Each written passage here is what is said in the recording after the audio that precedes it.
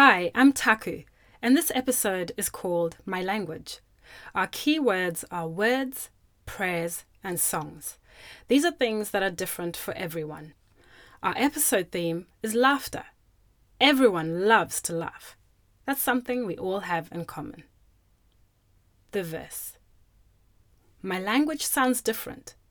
My words, my prayers, the songs I sing with glee. I love to laugh like you do. I am multicultural me.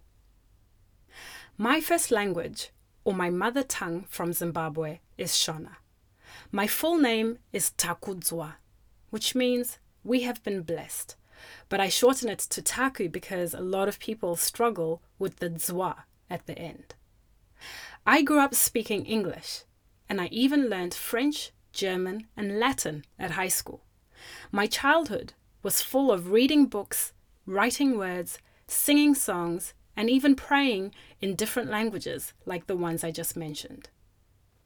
It took me a little while to understand some of the Aussie phrases when I first arrived here. For example, ta, which means thank you. Whenever people said to me, ta, I would think, oh my goodness, have they forgotten to add the ku at the end of my name? So they would say ta to thank me, and I would always reply with ku. Ta, ku. Then somebody had to explain it to me. So that was kind of funny. Now I just love Aussie phrases and words because I find them funny. I'm even surprised at how much I use them. For example, I packed my bathers. I went to the beach this arvo and I swam until I was knackered. I remember saying that to my mom and she just looked at me, huh?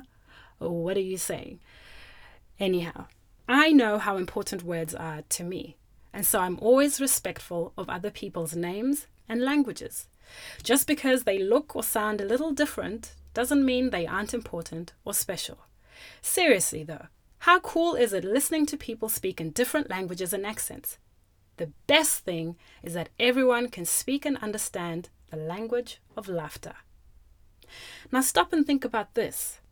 What makes you laugh until it hurts? My tip for this episode is always wear a happy smile when you meet people who may not speak the same language as you do.